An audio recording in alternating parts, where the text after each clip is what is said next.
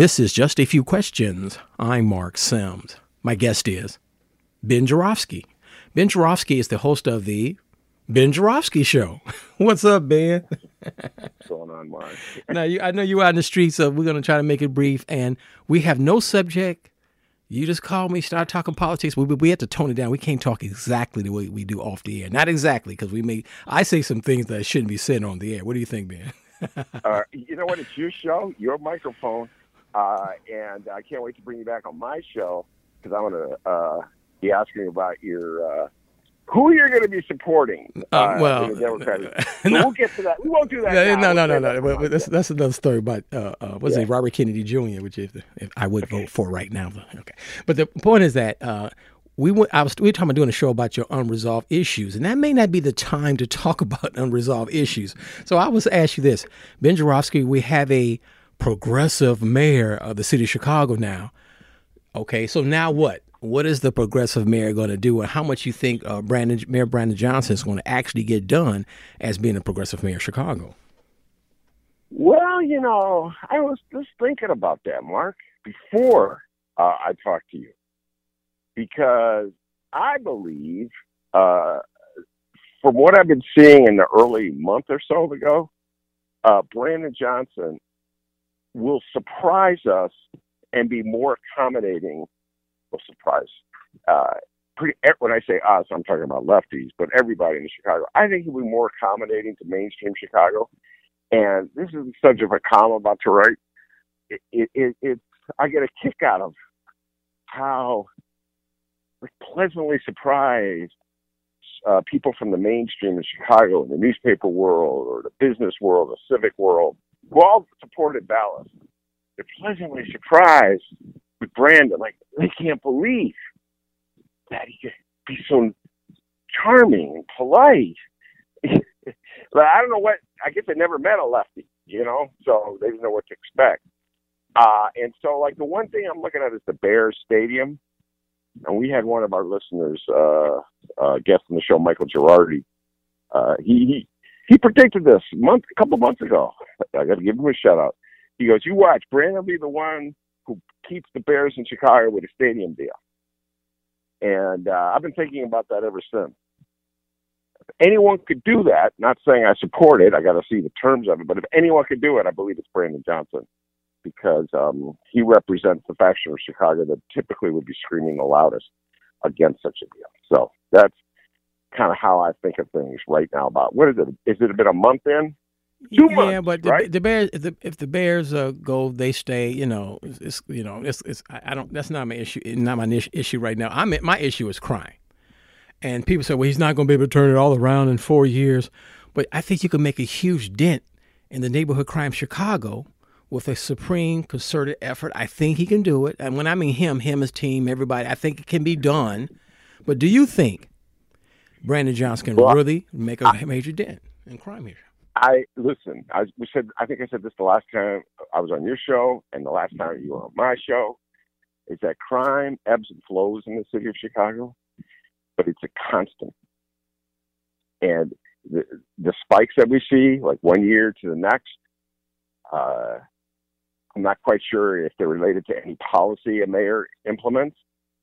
And when there's a reduction, I'm not sure that's linked to any policy a mayor implements. Sometimes it seems one mayor will do away with the very policy that his predecessor implemented, just to say he or she is doing something.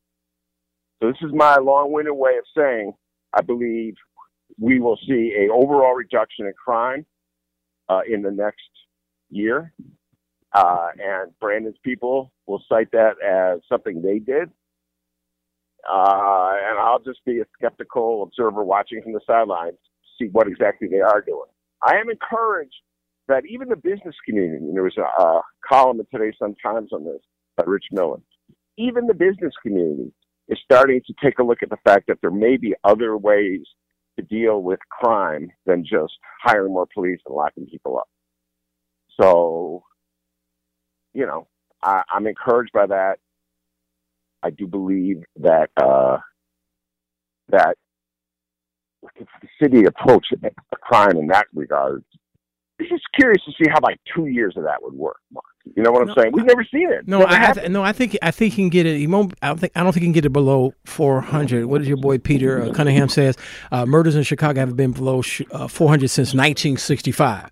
So I don't think he can get it below 400. But I think he can get it down to 450 and below 500. Let's say that 450 below 500. I think he can get it down because most of the murders and the perpetrators of murders are African American men. So we haven't had an African-American man as mayor of Chicago in a long time. And I think that's going to really help. And I think he's going to get a lot of help from other people. And the business community is all in because this is in spite of, we don't have the greatest weather as a town like Atlanta, Georgia, or whatever, right? The state of Texas. But we're still a great town with a lot to offer. But we have to get this stench of the crime in Chicago. We got to get it down. And I think Brandon can do it with a concerted effort. Not just him, with a concerted effort. And I think he can do it because he's a black man. Most of the crime is black people. And some of the crime, of course, is personal, because you know how I feel about us Negroes. We Negroes, we have this sort of self-hate. Everybody does. But we have this legacy of slavery, self-hate. And I think that contributes a lot of the silliness crime and, just stupid crime. And then because we got this murder thing, and it's just, a lot of it's just purely self-hate. You have a self-hate, you have a gun, it's going to be ugly. So I think he can combat some of that, and I hope he does. And I hope he continues to live in Austin and help the West Side because he's a quote-unquote West Sider. Well, he does live on the West Side. Listen, and you keep saying he could bring it down. He could bring it down, and I'll just repeat what I always say to you when you say that. I don't believe it's one mayor. I don't believe it's like there's a magic formula that any one mayor has. Now, if it's 4 years from now and 4 years of crime going down under Mayor Brandon Johnson, I will be rejoicing. And I will be looking carefully at what programs he implemented and championed and paid for and got the city to sign on to. And that will be, the key to helping us all understand how to deal with crime. But that emphasis you put on he can bring it down,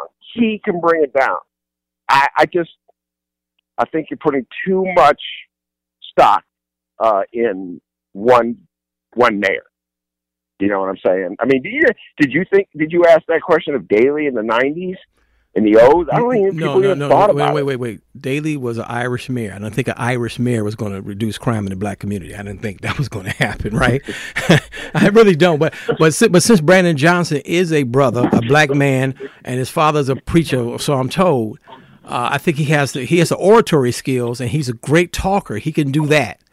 But I think his team, because remember, if anybody said Brandon Johnson could be mayor of Chicago a year ago, you say you're crazy. But the teachers union and a lot of people that work for teachers union and with Brandon Johnson, very smart people, I think they can get the crime down under 500 in 4 years. I mean, the murders down 500 in 4 years. I think that's very plausible. Well, to your point about that of him a year ago, I never would have predicted it, that Brandon Johnson would be. And now I'm at the first of the line, and you and I have had this conversation. I did not predict it. I did not see it coming. But it was plausible. It was very plausible. If Chewy wasn't the CTU's choice, and he wasn't, and they backed Brandon Johnson, one of their own, and I used to listen to Brandon Johnson every week on that old radio show he used to work at, right? So I knew Brandon Johnson was a great talker. He was a great talker. He can talk. His father's preacher. He can talk the talk. And then you have the organizational skills, and you know how I say things behind this. I'm like nice things about it. Saying, what's that guy named Jackson Potter? And there's a few other smart people, and they got a lot of smart people. And then they had the army of foot soldiers. He had a really good chance of winning, and he did. Yeah. Okay. Now you're looking at it from the advantage of him having been elected. So the first point, I'll concede. Obviously, Brandon Johnson's gifted. He's just gifted. He's got a way. Remember, I started by saying how mainstream Chicago is like falling in love with him. They need him and they like him. He's a likable mayor. We haven't had a likable mayor since Harold. Think about that. And although Monroe always says that Eugene Sawyer was likable, And Twitch, I always No, go, well, he was likable. right? He was likable probably on a personal basis, but just looking at, no against it with the late great Eugene Sawyer, Mayor Sawyer. Just watching him on television, no, he's not likable. Just watching him on TV. Yeah, so he's likable, and that'll take you far in just dealing with other people. And you always give Jackson credit. You never give Stacey Davis Gates credit. She was also there, wasn't it? I respect Stacey Davis Gates. I've never met her, but what I'm saying though is that Mr. Potter started the core caucus, and of course then Karen Lewis took it to another level. We you know the story better than I do. First of all, it was Karen who brought Jackson to the other level, not the other way around. Well, okay, so wait. I could be wrong, but who started the core caucus? The late great Karen Lewis or Jackson Potter? Who started it? You know, I do not know the answer. Like, literally, was the person who made the first phone call? I don't know. But the person who elevated CORE, who represented and led CORE to victory in the union election was Karen Lewis. And then the person who personified lefty opposition to Rahm Emanuel in those early days when everybody was bowing down to him was Karen Lewis. People didn't know who Jackson Potter was. He wasn't the one sticking his neck out on the line. Wait. You got to have the person behind the scenes. That's why Stacey Davis Gates could not become mayor. And I say this with all due respect with Stacey Davis Gates, and I've had her brother on my podcast a few times. Wonderful guy, Henry Davis Jr. from South Bend. I had nothing against. I met him, but I never met Stacey. But she was going to come off as the angry black woman. She could not become mayor of Chicago. I don't know that. You know what? That's like a barroom conversation late into the night. Stacey's a very powerful figure, very charismatic. I understand she would have had some disadvantages that Brandon didn't have, misogyny being one of them. Absolutely. I can't argue that. But she also has a lot of positives, and she connects with people too. So that I will not sign on to that one. But I'm just saying that when it comes to our original conversation, did I see Brandon getting elected? No, I did not. And it's because I've told you this before. It's hard for me to see Chicagoans at great numbers voting for a person of the leftist persuasion. And I believe the absolute key, and it's so obvious I'm about to say, is that Brandon connected with black voters in the city of Chicago. He got 80% of the black vote. And that outdid the MAGA vote that came from lakefront liberals who threw their liberalism out the window to support Paul Vallet, which is a scary, in my opinion, a very scary thing that we just sort of survived in the city of Chicago. All those lakefront liberals voting for a MAGA man. So Brandon was able to do to a certain degree in this last election what Harold did in '83, and that was win the support of the vast majority of black voters, and that's why he's mayor. And I did not see that coming a year ago. So. But you know, that's why, you know, you don't see Brandon Johnson, the Brandon Johnson administration lowering crime murders below 500. I could see the possibility of that. You know, you see what I'm saying? I keep hounding on that because you have to preach that. It's like there was these civic organization. They said they had talking points from Artie Duncan, your buddy Peter Cunningham. They said we got to get the murders below 400. And when I talked to Peter Cunningham on this show, I said we can get it down to 150. Right? You're going to have murders in Chicago, but we shouldn't have 400 and 800 and 900. That's ridiculous. But we have a mayor now. I mean. Nothing against Lori Lightfoot. She had a pandemic she had to deal with, but we have a mayor now who lives in the hood. As of right now, he may move. You never know. His wife would say he's tired to get out of here. But the point is that I'm tired of the West Side. Can we move to Oak Park across Austin? No, we can't move to Oak Park. There, we got to stay here in the hood. But you know what I'm saying. So if Brandon Johnson lives the whole 4 years in Austin neighborhood of Chicago, I'll be shocked. But the point is that if he does stay, hopefully he has a chance of really saying, "Hey." I'm talking especially African Americans. Most of the murders are African American. A lot of criminals are African American. My people, stop this crime. This is stupid. We're going to get you jobs. We're going to get you help, or we're going to get you a one-way ticket out of Chicago, and we're going to stop this crime. Okay, so I'll make a bet with you. Brandon Johnson will not be leaving Austin as long as he's mayor of the city of Chicago. Make that bet with you. Wait. It's not a bet, but don't be surprised because I'm telling you, he makes good money. Now he's mayor. Like, what the fuck we doing on the west side? Come on, let's get out of here. But there is some precedent for that. As you know, Mayor Richard M. Daley moved out of Bridgeport. Was Central Station? How did they call that neighborhood? Yeah, South Loop in a TIF-funded project. So he was taking advantage of the TIFs. He said, "Wow, might as well live in a gentrified community paid for with TIF dollars or partially paid for." Yeah, I'm not going to bet you, but just we got this on recording, so we can go back a few years from now. Oh no! He's not ducking out of the bet. No. I mean, I don't like betting because see, you are a real betting man. You used to bet on the ponies, so I'm not going to bet a person used to bet on the ponies. Come on. I'm a reformed gambler. I've told you that many times. I used to go to the horse track all the time, but I put it in the rearview mirror. I don't even bet on sports. I got not all my friends, but I have many friends who got those betting apps, and I watch them, go to games with them. And so let's wrap this podcast up on. I'm obsessed with the crime, and because I think that it's once you solve the crime problem, there's always some externalities and unintended consequences, but you solve the crime problem in Chicago because we have so much room in this town. Remember, this town had like 1 million more people like 60, 70 years ago, right? We have a lot of room in this town for a lot more people in this town, and it needs to be repopulated. None of us are going to live forever, and so you have to think about Chicago 10, 20, 30, 40, 50 years from now, and you start now, and some people may not like it. They think they're being pushed out, and I said, man, the earth is big. Don't worry about it. It's a place for all of us, okay? Well, you're right. We've lost about 1 million people. I believe that will reverse itself in the next. Will I be alive to see it happen? No, we may not, but with global warming, in 100 years from now, this may be the place to live in 100 years with global warming. You know what I'm saying? Yeah. No, we have a lot of fresh water here too. Yeah, and that's why. Well, it's a conversation for another time. The outcry in Chicago over asylum seekers.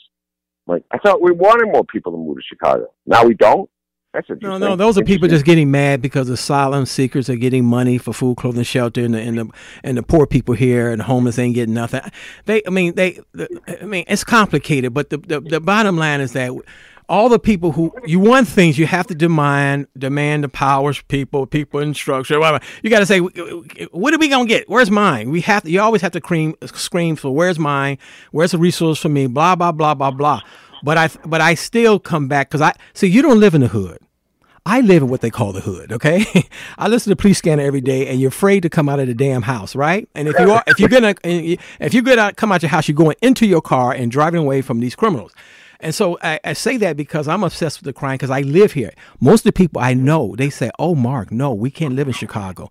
And, of course, when they talk about all the black people move, I'm sorry for going on. I always talk about the black people moving. University of Chicago had a report years ago. I don't know how true it is, but they said for every murder in Chicago, there's like 50, 1,000 people leave or something, 100. There's so many people leave Chicago after every murder. And if you have 500 black people getting killed in this town every year, you're going to have a lot of black people leaving Chicago because they had enough for whatever reason.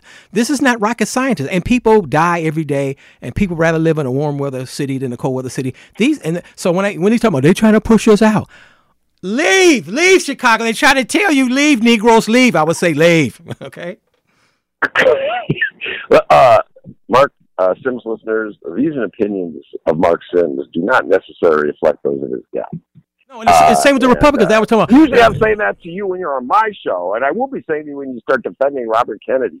But man, there are so many reasons why black people have left the city of Chicago, and they should leave. You know it as well as I do. And bring on Alden Lowry, the smartest man in the city on this subject, and allow him just to run through some of the many things on that list. He's been on his fan show. He's been on his fan show. I'm going to bring him back. But the point is that I like Alden Lowry. That's a freaking show. I love all those people, but I like to have. So you can't really quantify a lot of things I say and measure it and all that kind of stuff. So the people like me talk. you really can't do some kind of economic study and how this works. How does black self-hatred push black people out of Chicago? That kind of stuff. It's hard to quantify. And so I love the egghead analysis, and we need that. We need the stats.